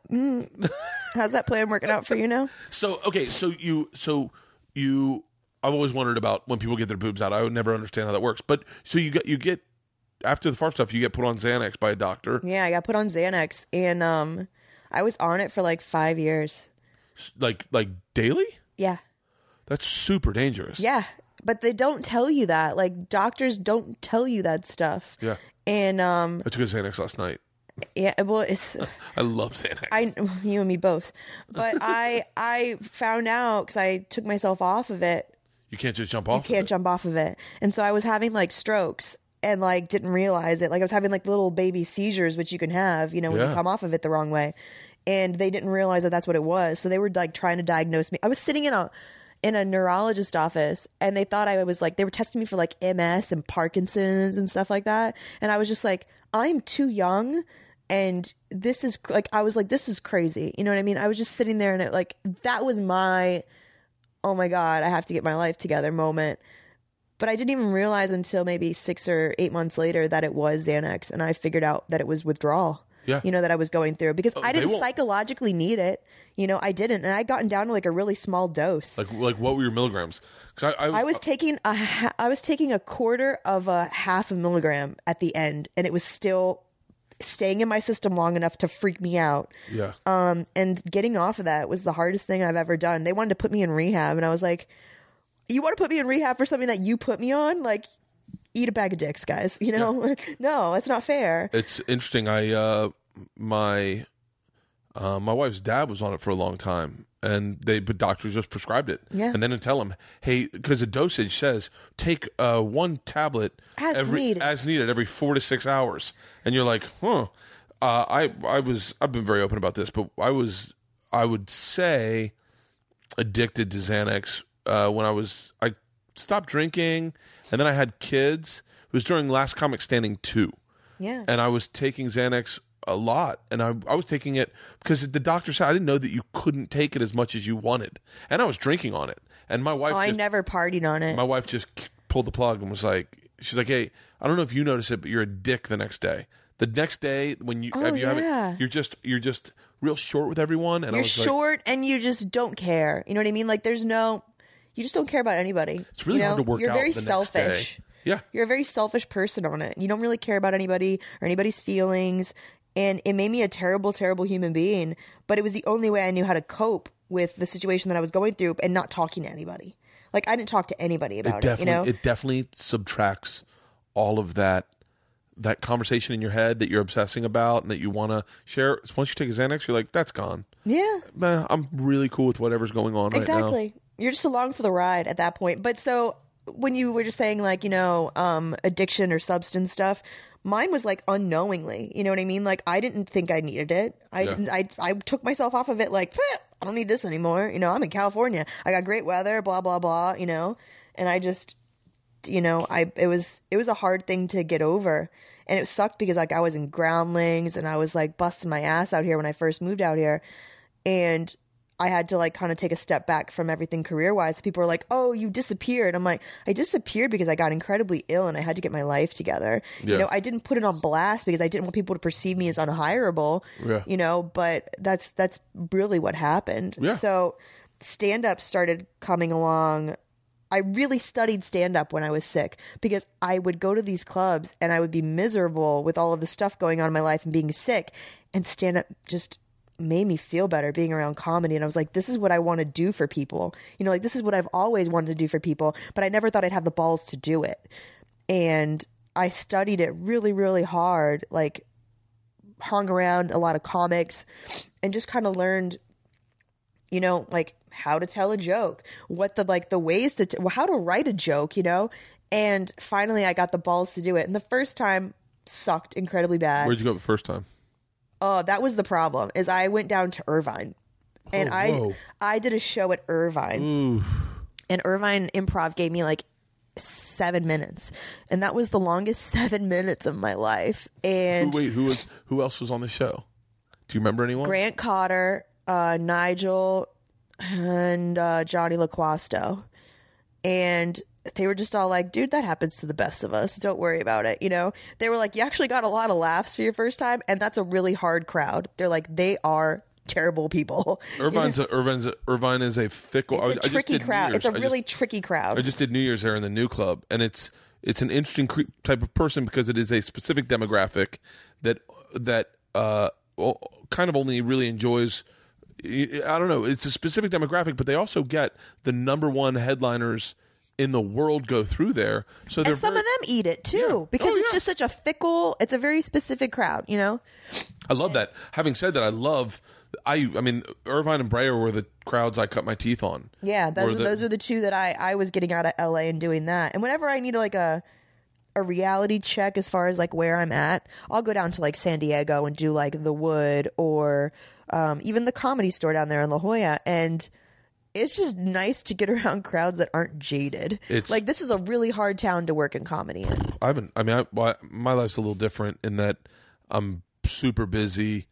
I'm traveling every week I'm traveling for 3 weeks, and I'm trying to be a good dad and be healthy. So like I find myself not going out unless like Duncan or Ari or Joe or Joey says, Wants hey, to make out. They go, hey, let's go do something tonight, and then I'll go do spots. But I'm not really focused there. Oddly enough, that's a fucking. Why are we talking about me? Here's my point. Do you do the road much? I haven't, but I'd like to. You got to do the road. You got to do the road. You'd fucking love it. I think I would, honestly. It would take me back to like my Sports Illustrated days. Are you going to be in Tampa in January 30th? I could be. I could always. I am one of those people that it's like, if my friends called me up and said, hey, we're doing this in New York, I'll find a way to get there. You know what I mean? It's Gasparilla weekend in Tampa. Of course. do you know who Cowhead is? Yeah, of course. Cowhead is one of my best friends. I'm going in. I do a tour called a Call in Sick to Work tour. So I go in, I do radio, I drink on radio, and then I go right to the club and after radio at 10, and I do an 11 a.m. show. And everyone calls in sick to work, goes into the club. Oh my God, that's amazing. Yeah, it's been selling out everywhere I've gone, and so I told Cal about it, and I was like, let's do one. So I got the Improv on the 30th. And my parents have been begging me to do stand up there, and I'm like, you guys don't want to hear me talk about you. Look, I'll figure this out. We'll figure this out. But like, you should definitely come in and do like you can. I don't think when I do these, I don't have anyone on the fucking lineup, like because no club books 10 a.m. spots. No. So every time I've gone in, like if we did a show together, like Tampa would probably explode. Yeah, Tampa's.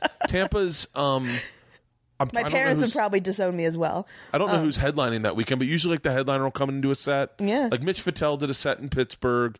Bill Crawford, who's Bill and Randy have the biggest radio show in Pittsburgh. Bill did a set. I want to say someone else, but it's kind of a free for all. It's a little bit like the store, a little bit like the Improv, but then I do an hour. I love the store just because I feel like I can take risks there. You know what I mean? Especially since I've been doing a lot of those roast battles. Store's a great place to learn. Yeah. The store will teach you more about who you are, and I don't work the store, but I definitely say for you, the store is a great place to be. Well, because I'm in that weird area where like I've talked to a couple of comics that I really trust on it about like whether I'm a club comic or an alt comic, and they're like, "You're such a good." They go, "Don't worry about it." Really? Don't even worry about it. Don't worry. Right now, and I'm being serious, and I think I realized the other day I've been doing stand up for a very long time. Just honestly, don't the titles and the.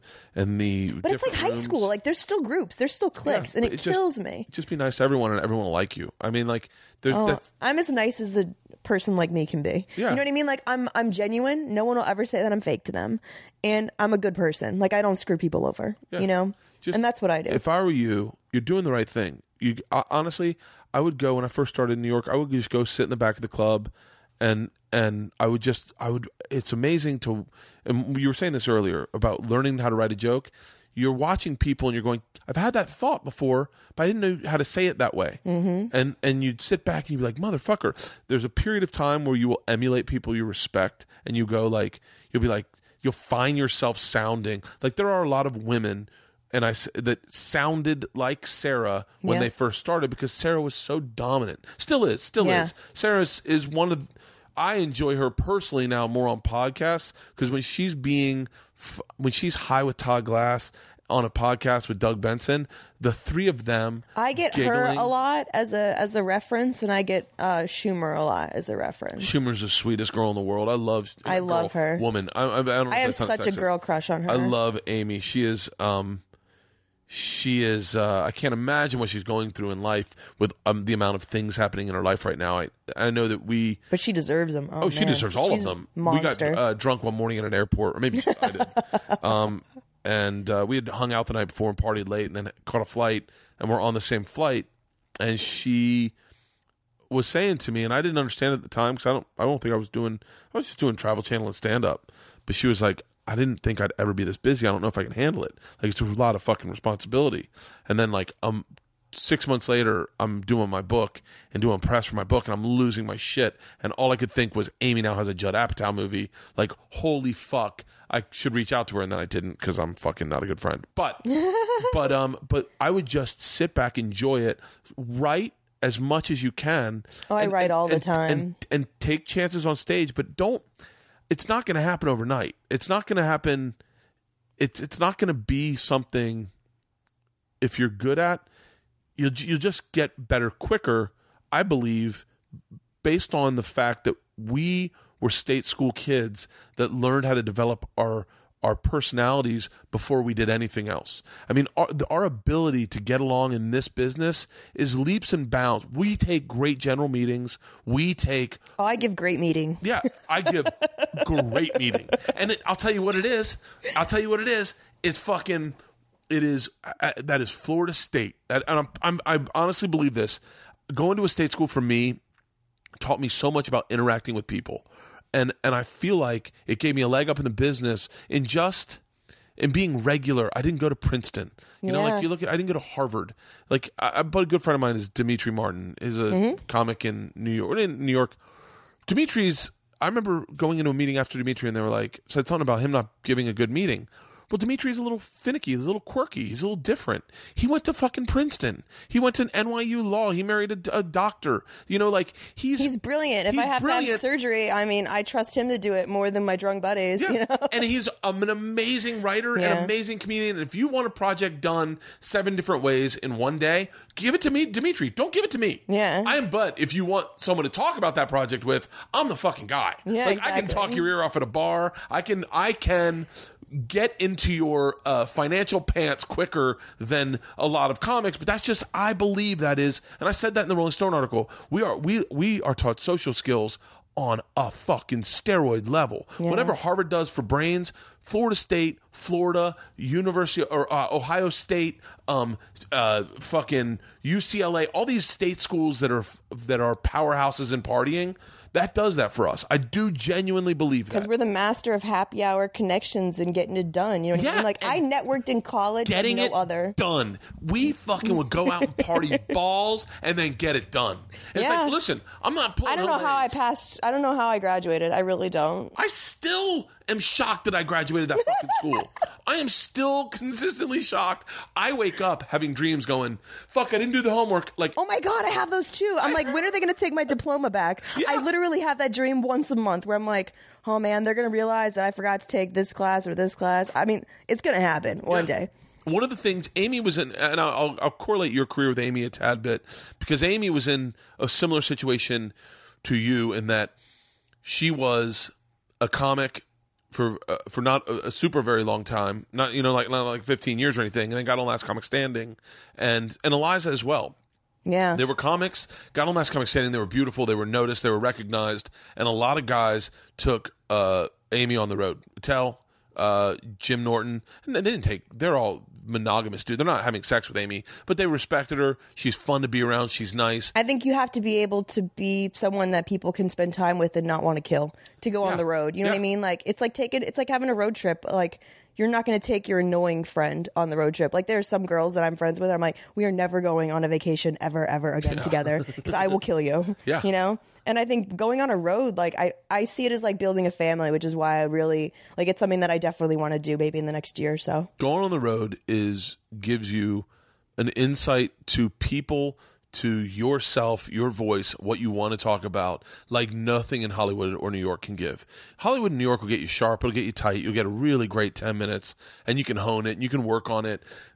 It's going to be a little out of touch for, say, Des Moines. Yeah, like, Des Moines going to go, I don't take taxis. I don't know what the fuck Uber is. Like, I don't know what your reference is. I don't get it. We don't have Puerto Ricans. Like, I don't know what the fuck you're talking about. However, going to Des Moines, do an hour, and you're like, and you find these universal truths that and then your take on it is when you realize, oh, that's why Dave Attell's a genius. That's why Norton and Burr and Louis, that's why they're geniuses. Yeah. Louis C.K. does alt rooms. Let me tell you something. Louis C.K. does the road more than alt rooms because Louis C.K. is playing for the world. Yeah. And, and alt rooms are amazing. One of the greatest goddamn places I've ever performed. Meltdown? Is Meltdown Comics. Love Meltdown. I did Doug Benson Eruption there with Kumail and Todd and Doug. And I told... I have a story about getting involved with the Russian mafia when I was younger. I told that story there. I tell it on the road all the time.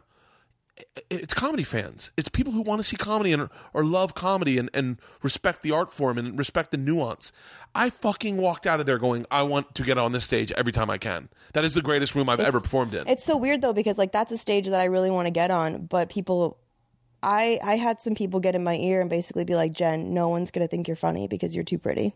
No. You know what I mean? Like I've had, and it's like, well, people don't respect you. Well, people don't think Jen you're a comic. Kirkman is gorgeous. I mean? Morgan Murphy is. I think I've had a secret crush on Morgan Murphy for fucking 10 years. There are the most beautiful women in the world perform on that stage. You know, so that's not. It's don't let anyone. What's really bad is sometimes it's women that say that. Oh, of course. You know what I mean? And I'm just like, man, haters still happen when you're an adult? It's just so weird. It's so bad in comedy. Don't let anyone tell you anything. Yeah. Don't let anyone tell you anything. Do whatever the fuck you want. Make friends with whoever the fuck you want. Don't think that clique's different than this clique. If you go into UCB, just be nice to everyone and say hi to everybody. And be no, it's weird though, because like when I did improv, I'm really good at improv. Like I really am, like I love doing it on the stage when I do stand up, but like actual improv, I'm just like, you know what would make this really funny if we wrote it, you know what I mean? Like, like on stage, sometimes you're just like, you might create it and it's amazing, but people are going to laugh just as hard at improv if it's shit because, oh, well, they tried, you know what I mean? Yeah. Like it's the, oh, well, that was ridiculous laugh. There's improv. There are people that are amazing improvers. Yeah. I mean, there are. Then there's a lot of people that are not. But that's the same as comedy. I mean, there are great comics, and there's a lot who are not. Here's the way I look at comedy. This is my fucking 2 cents in how I perform stand-up comedy. I have a boat of material. I always figure it, because I'm from Florida, I always reference everything in boat terms.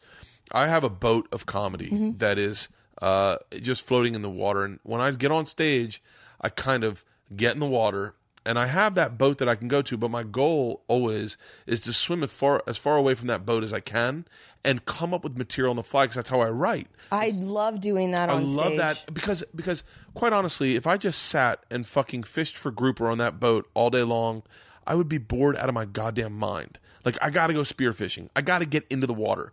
If anyone who just goes out fishing and fishes and doesn't hop in the water at one point, I don't understand that mentality of life. And so I always try to swim as far away from the boat and see. I can always swim back to the boat. I always have material I can go to. Yeah.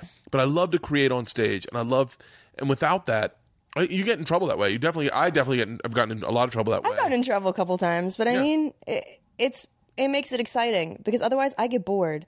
And I have to remind myself, Jen, these people haven't heard your set before. So, like, they don't know your jokes. So you might be bored with them, but I have to present them in a way that isn't boring, you know? Well, who calls my home phone? Who has a home phone? That's the bigger my problem. Wife. Oh. I guess one call. They were like... Really? What? Yes, please let this be. Jan, I'm at the hotel. Let's see. Hello? Hello? Yeah, good afternoon, Mr. Kreitzer. Yeah. My name is Janet. Good afternoon. I'm doing some calls out in Valley Village, and I'm just contacting homeowners that use either DWP or Edison for their electricity. Janet, I'm sorry. I'm in the middle of doing a podcast, and I don't have time to do this. And now you're on it, too. I'm sorry. Can I call you later? I can call you back another time. That's fine. Sure. Call me back, Janet. All right. Thank you so much. Thank you. My wife gets those calls and goes, you know what? Actually, that is important. Like, we should definitely call them, but I don't want to talk now. No. Like, my wife, some guy came by knocking to sell windows. My wife's like, you know what? We need new windows. I go, I thought we blew these people off. She goes, nope, sometimes they sell shit we need. And so we all got fucking brand new windows in the house. And I was like, interesting.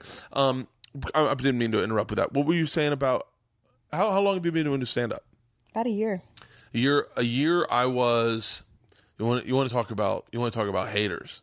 A year into stand-up, I had a 6-figure deal with Will Smith. I was living in L.A. and I was in a hotel, the Universal Sheraton, and I was still working the door at the Boston Comedy Club. But I was set. I was in New York. I had gotten a deal 6 months in. I had been doing stand-up 6 fucking months. Jeez, make me feel like an underachiever, okay? But it'll be a year in March, you know, and I, till this day, like, there's days when I'm just like, you know what? Thank you so much, audience. This is the night that I realized, I should probably give this up. You know what I mean? But I've never really had one of those nights. It's never been that bad. But the one, like, there's nights when, like, I was doing the roast battle. The very first time Jeff Ross had seen me write roast jokes. And he goes, "Where the hell did you come from? You're so delightfully wrong."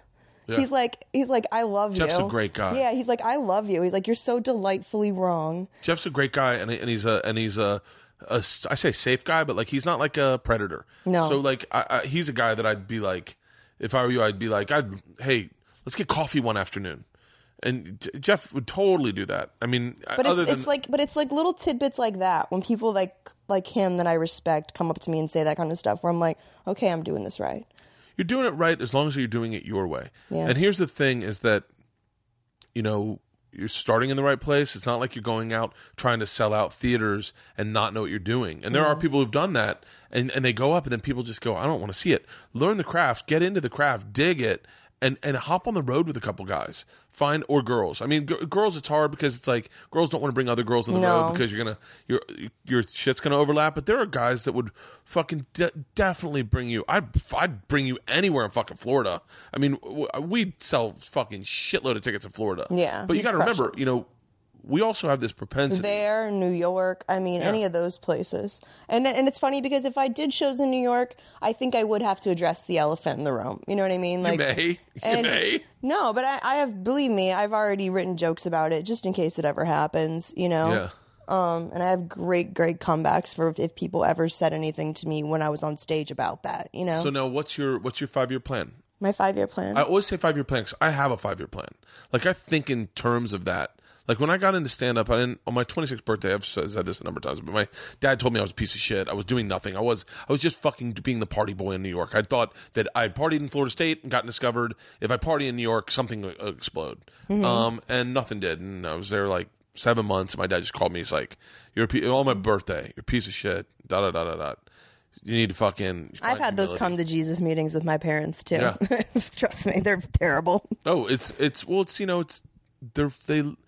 they still go to Carrabba's for dinner, you know, Ugh. like that. Like they think Buca di Beppo is like Italian. Yeah, and so my parents are the same way, and it's been really hard for my dad to like wrap his head around. And even when you're succeeding, my dad still has hiccups and going like, "Buddy, I don't want you fucking kayaking with crocodile. I don't know what the fuck you're doing." Like, but that is so much fun. Like, I love doing crazy stuff like that, though. Like, that's always. What would your 5-year plan be like? What do you want to do? 5-year plan? I got into stand up because I love sitcom, and I think sitcom is a dying art, unfortunately. But I think that there's some shows out there that still do it right. Like Mom is great. You know, really Undateable's growing on me. I think it's maybe because I know a lot of the guys on the show. But I love comedy acting. You know, I love Judd Apatow's stuff. I love that crew. And I want to do, comedic acting. But I think stand-up is such a great way of learning how to tell a joke or what makes things funny. That like now that I've exploring your own personal timing. Yeah, exactly. You know, what makes me funny? And like instead of going to like a school that teaches acting and they try to tell you what makes you funny, you're like, no, you don't. I've tried this in a room of, 500 people, and let me tell you, I know what makes me funny. Yeah. So that's like my 5-year plan. I love what Schumer's done. And like I definitely would see myself going down a similar road as her. That's what I would love, God willing. And I would definitely like stand up is something that is going to stay. Like, it's not like I would stop stand up for acting. Like I would want to be I would want to be able to do both things because I get a certain thing out of stand up, like a therapy that is just unmatched by anything. Do you have the goal of going back and performing at Powwow for Florida State? Oh my God, that'd be so fun. I got an offer. This is like a long time ago. To go back and do that? I got an offer from my agent was like, would you be interested in doing Powwow for Florida State? 1,000%. I was like, are you fucking kidding me? And I remember especially after seeing how my roast jokes went over at the Florida State comedy thing. Yeah. I told one about Nick O'Leary. I had Brad tell one about Nick O'Leary. because I had him walk up. I go, you have to find this guy in the audience. I'm like, he looks like a Viking. You're not going to miss him. I was like, dude, you look like a Viking from the Capital One commercials. And he's like, what's in your wallet? And Nick's been in a ton of motorcycle accidents. I said, yeah. You go, what's in your wallet? And you go, hopefully not a motorcycle license. And the whole room of guys just lost it. Like they were just like, oh shit, Like I said, I'm always going to be the oh shit girl. Yeah. Like that just happened. My comedy's great for world star hip hop. That's Oh my god. But yeah, going back and doing powwow would be awesome. I have aspirations to. I've always had people always like Eddie Ift always does like shows at Florida State. I've never once been invited to do a show at Florida State. I'm not a good college act though. Like I don't like doing colleges. I usually. This is my wife. Leanne. This is my wife. Hey. Hi. How are Leanne, you? Jen. I'm Jen. Nice to meet you. Very nice to meet you. We're talking Tallahassee. Yeah, we're talking about. Yeah, I won't know much about Tallahassee. She's a redneck, you can tell. I love their voice. Takes me back. Okay, well, we're home. I just wanted you to know. All right. That's okay. Nice to meet you too. Yeah, she. Yeah, I don't know where the fuck I'd be without her. She met that guy that was just partying his balls off and was like. It wasn't like she was going to change me, but she definitely put things in perspective on where I needed to focus what I was good at and what I wasn't good at. Yeah. And what I wasn't good at was fucking controlling myself. So, but yeah, I always would love to. I'm not a big college guy. I'll do colleges if they pay my quote. And if they pay my quote, then they know that. Then they've read the rider that says I'm not gonna be politically correct. I'm gonna say whatever I'm talking. Yeah, exactly. Because I don't want to go into a college and then be like, who likes orientation? Like I'd love to go and do stuff for the troops, but I feel like I'm just so ridiculously inappropriate. Like they don't allow women to do that kind of material overseas. Eliza does that shit, doesn't she? But you have to have like no sexual jokes at all. Oh, really? Yeah, like they're very weird about that. Exactly. Just go up in a bikini and be like, I'm not allowed to talk about sex. I'm not allowed to talk about the sex, guys. I'm making the jerk off gesture for everyone that can't see me. But I'm not allowed to talk about the sex. But yeah, that's why I don't like having like things that are telling me like I don't like having boundaries. I don't like don't try to cage me in and tell me what I can and cannot talk about. Well, let's try to I'm going to talk to Cal. Let's try to figure out how we can do Tampa together. That'd be so sick. I got I'm there the 30th, so I haven't figured out any of it.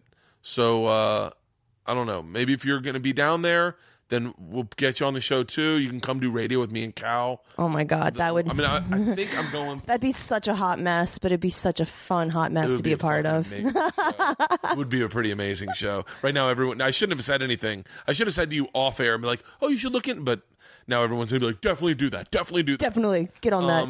But yeah, it'll be fun. We'll go do radio with Cal for the mornings, or for the because he's. We'll do like I don't know. I think I get in there from.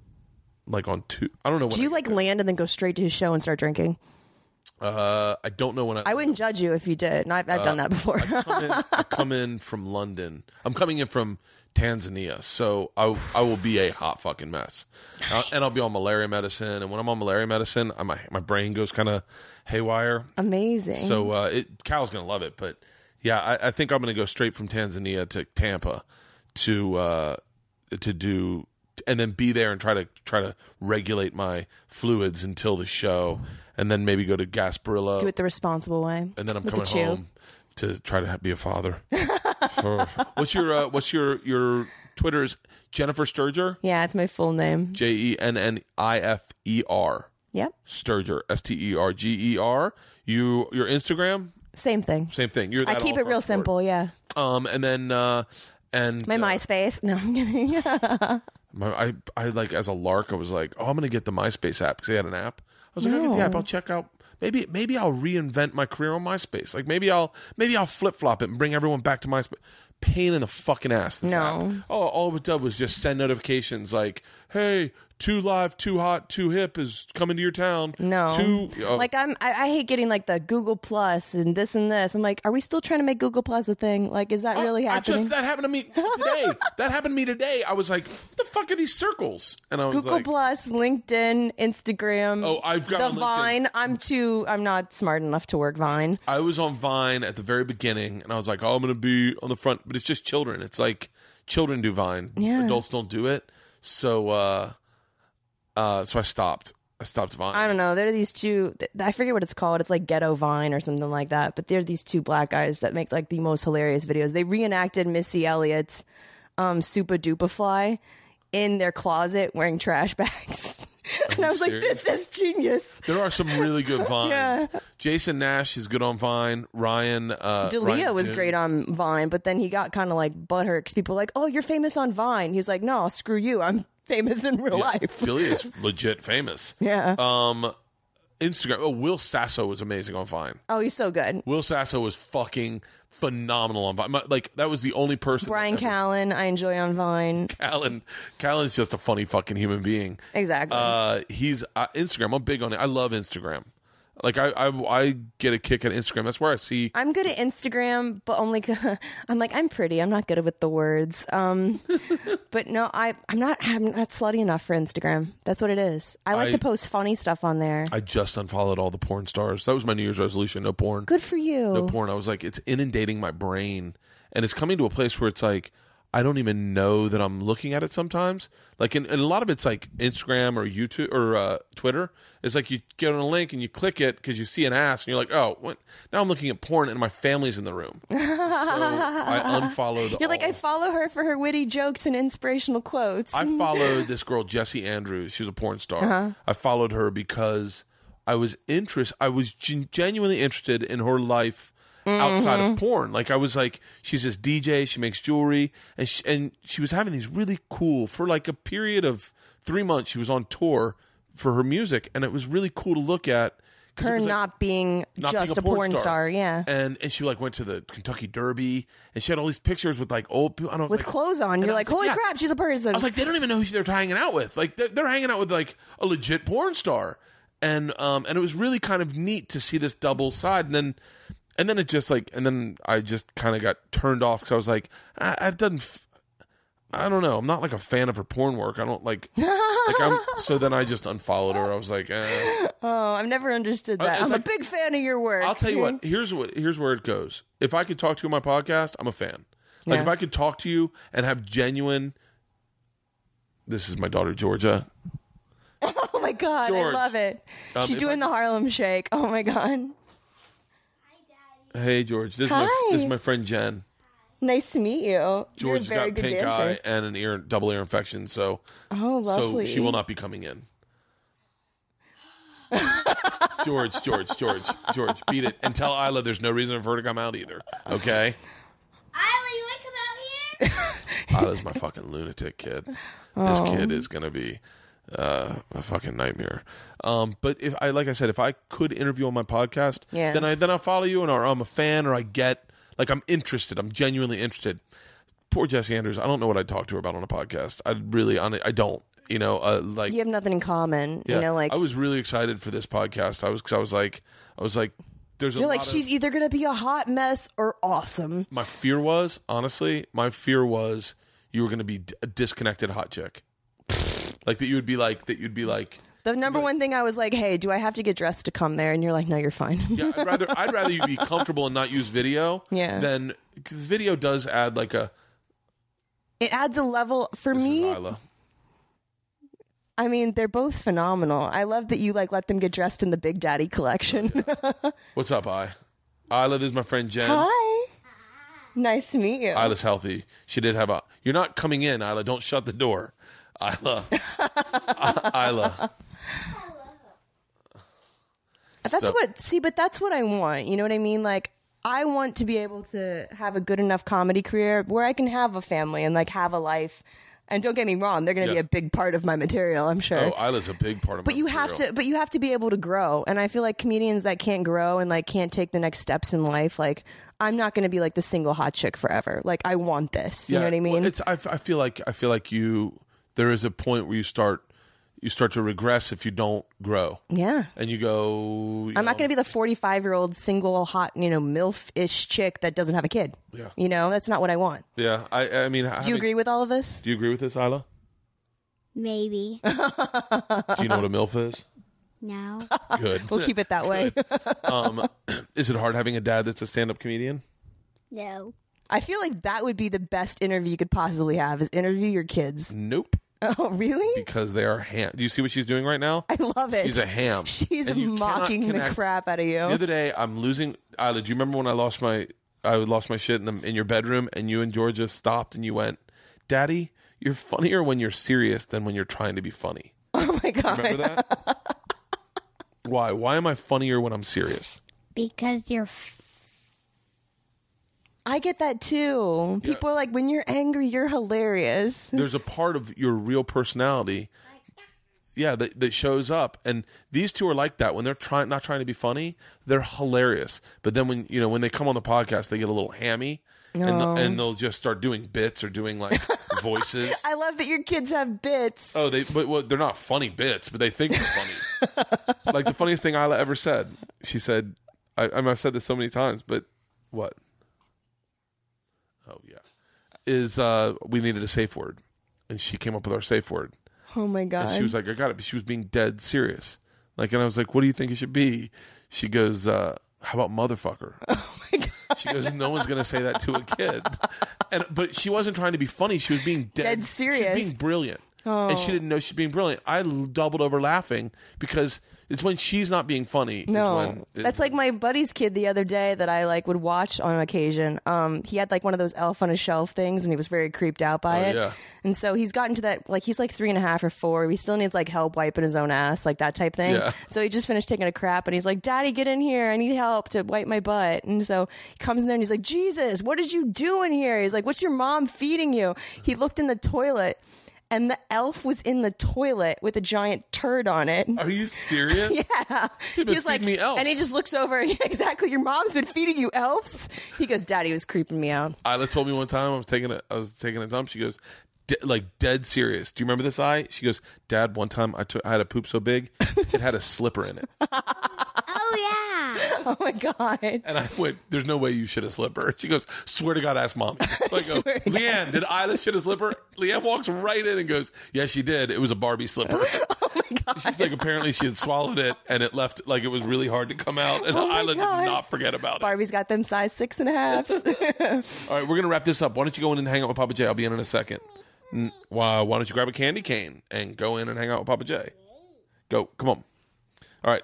The only way you're getting me out there is with a candy cane. Yep. Grab a candy cane. Grab a candy cane. You do dress like a homeless person. No, it's the Big Daddy collection for spring 2015. Very few people can wear stripes, leopard prints, Minions from Despicable Me pajamas. Minions pants. Okay, go, Isla. She pulls it together. You're missing the best part of this outfit, which apparently she took off, which is her fedora.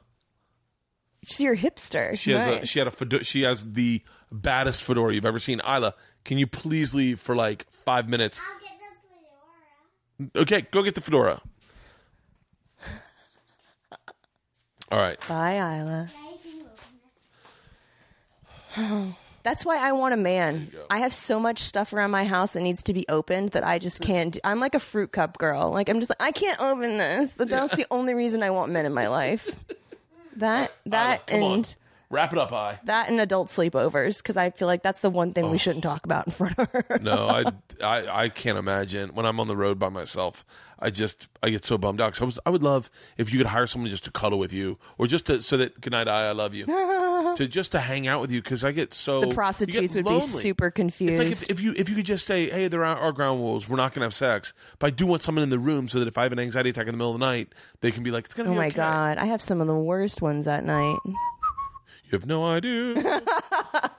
I'm going to do a podcast when I have my next one. My next one, I know when it's going to be in Africa, but I'm going to do a podcast during it, a solo podcast, and tell you what's going through my brain. So I'm doing a real hardcore study in anxiety and fear and shit like that. But I don't know. This is the last thing I'm going to say to you.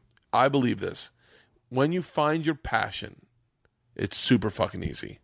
And I think that one of the things I dug about your career or what you've gone through is that you've been forced, be it by TV, be it by media, be it by other people, you've been forced to be yourself. You've been forced to find out who the fuck you are, and you've been forced to be Jenn Sterger by yourself a lot. And it's one of the things that I've found. You were forced a hand that is now commonplace in society, but was not commonplace. You were forced a hand of being famous for being hot and not really having a talent per se. And you were, however, people didn't know I had talent. People didn't know you had talent, and they weren't allowing you to explore it. And you had haters because of it. And you went to New York, and you really said, I know what I'm doing, and it fucking haters showed back up, and you were forced once again to be Jenn Sterger. If stand-up comedy, if there's one thing that lends itself well to stand-up comedy, it is being yourself. Truth. And you are, I'm telling you, I say this, and I didn't know what to expect when you showed up. I didn't know, and sincerely, I was like, wonder if she'll show up in the cowgirl outfit. I didn't know what to expect. I'm sorry, I have the worst laugh ever too. No, but it's so real. You're a very normal person, and you are definitely you know who the fuck you are. And that is why you're going to succeed in stand-up much quicker than the average person, because a lot of people show up at 21 and they don't know who the fuck they are. They just see what other people are doing and they replicate that. If you continue to stay Jenn Sterger, you are going to be a smashing success. And I do think that means a lot to me coming from you, man. You're going to, and I say this, and I don't get to help any alumni out. I will do whatever I can to help you out, because we come from the same cloth. We are two kids who showed up at Florida State as hot messes, and we left that school confused with a tad bit of fame under our belt. Yeah, and everyone wanted us to fail. Everyone wanted the kid that partied his dick off for 7 years and then got discovered by Rolling Stone, optioned out by Oliver Stone, and moved to New York. They wanted me to come back and sell boats so that they could come up and go, didn't work out, huh? Well, that's why I got into carpet sales in East Georgia. Because I'm not going to be the, And they wanted that for both of us. Oh, hardcore. People want me to go to porn so bad. Well, I'm sure Eric Gruzin's like, well, give me a heads up if you do. But they do. They want you to do that. And I'm telling you when I say this, you have my back. If you need anything, please let me know. I will help you out as much as I can. I want Florida State kids to have all the things I've had in this career, and I want you to experience it. And I do think, keep with the stand-up, get yourself a tight 10 minutes so that you love it, that you can perform it anywhere and people love it. That tight 10 minutes is so specific. Barry Katz and Judy Brown would say, cut it down to 6 and get it ready for TV late night.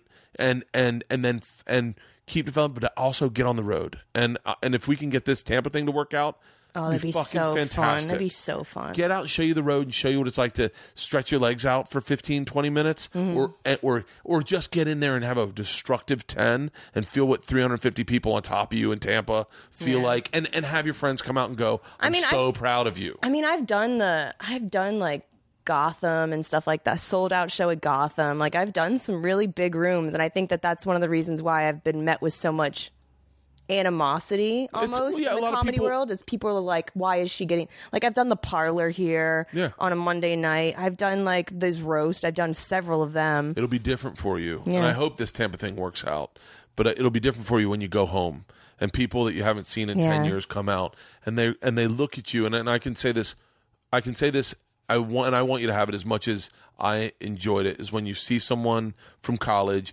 who kind of did talk shit about you, and then they see you and they're proud of you and they say, I'm so proud of you. And you realize that they And I go, thanks, Mom. Oh, what a perfect way to end this podcast. Jenn, thank you so much for coming. Let's figure out Tampa. It'd be awesome. And let's and like I said, you're a fantastic person. Likewise, man. I can't wait to hear what my wife has to say about you. She's is that what you like?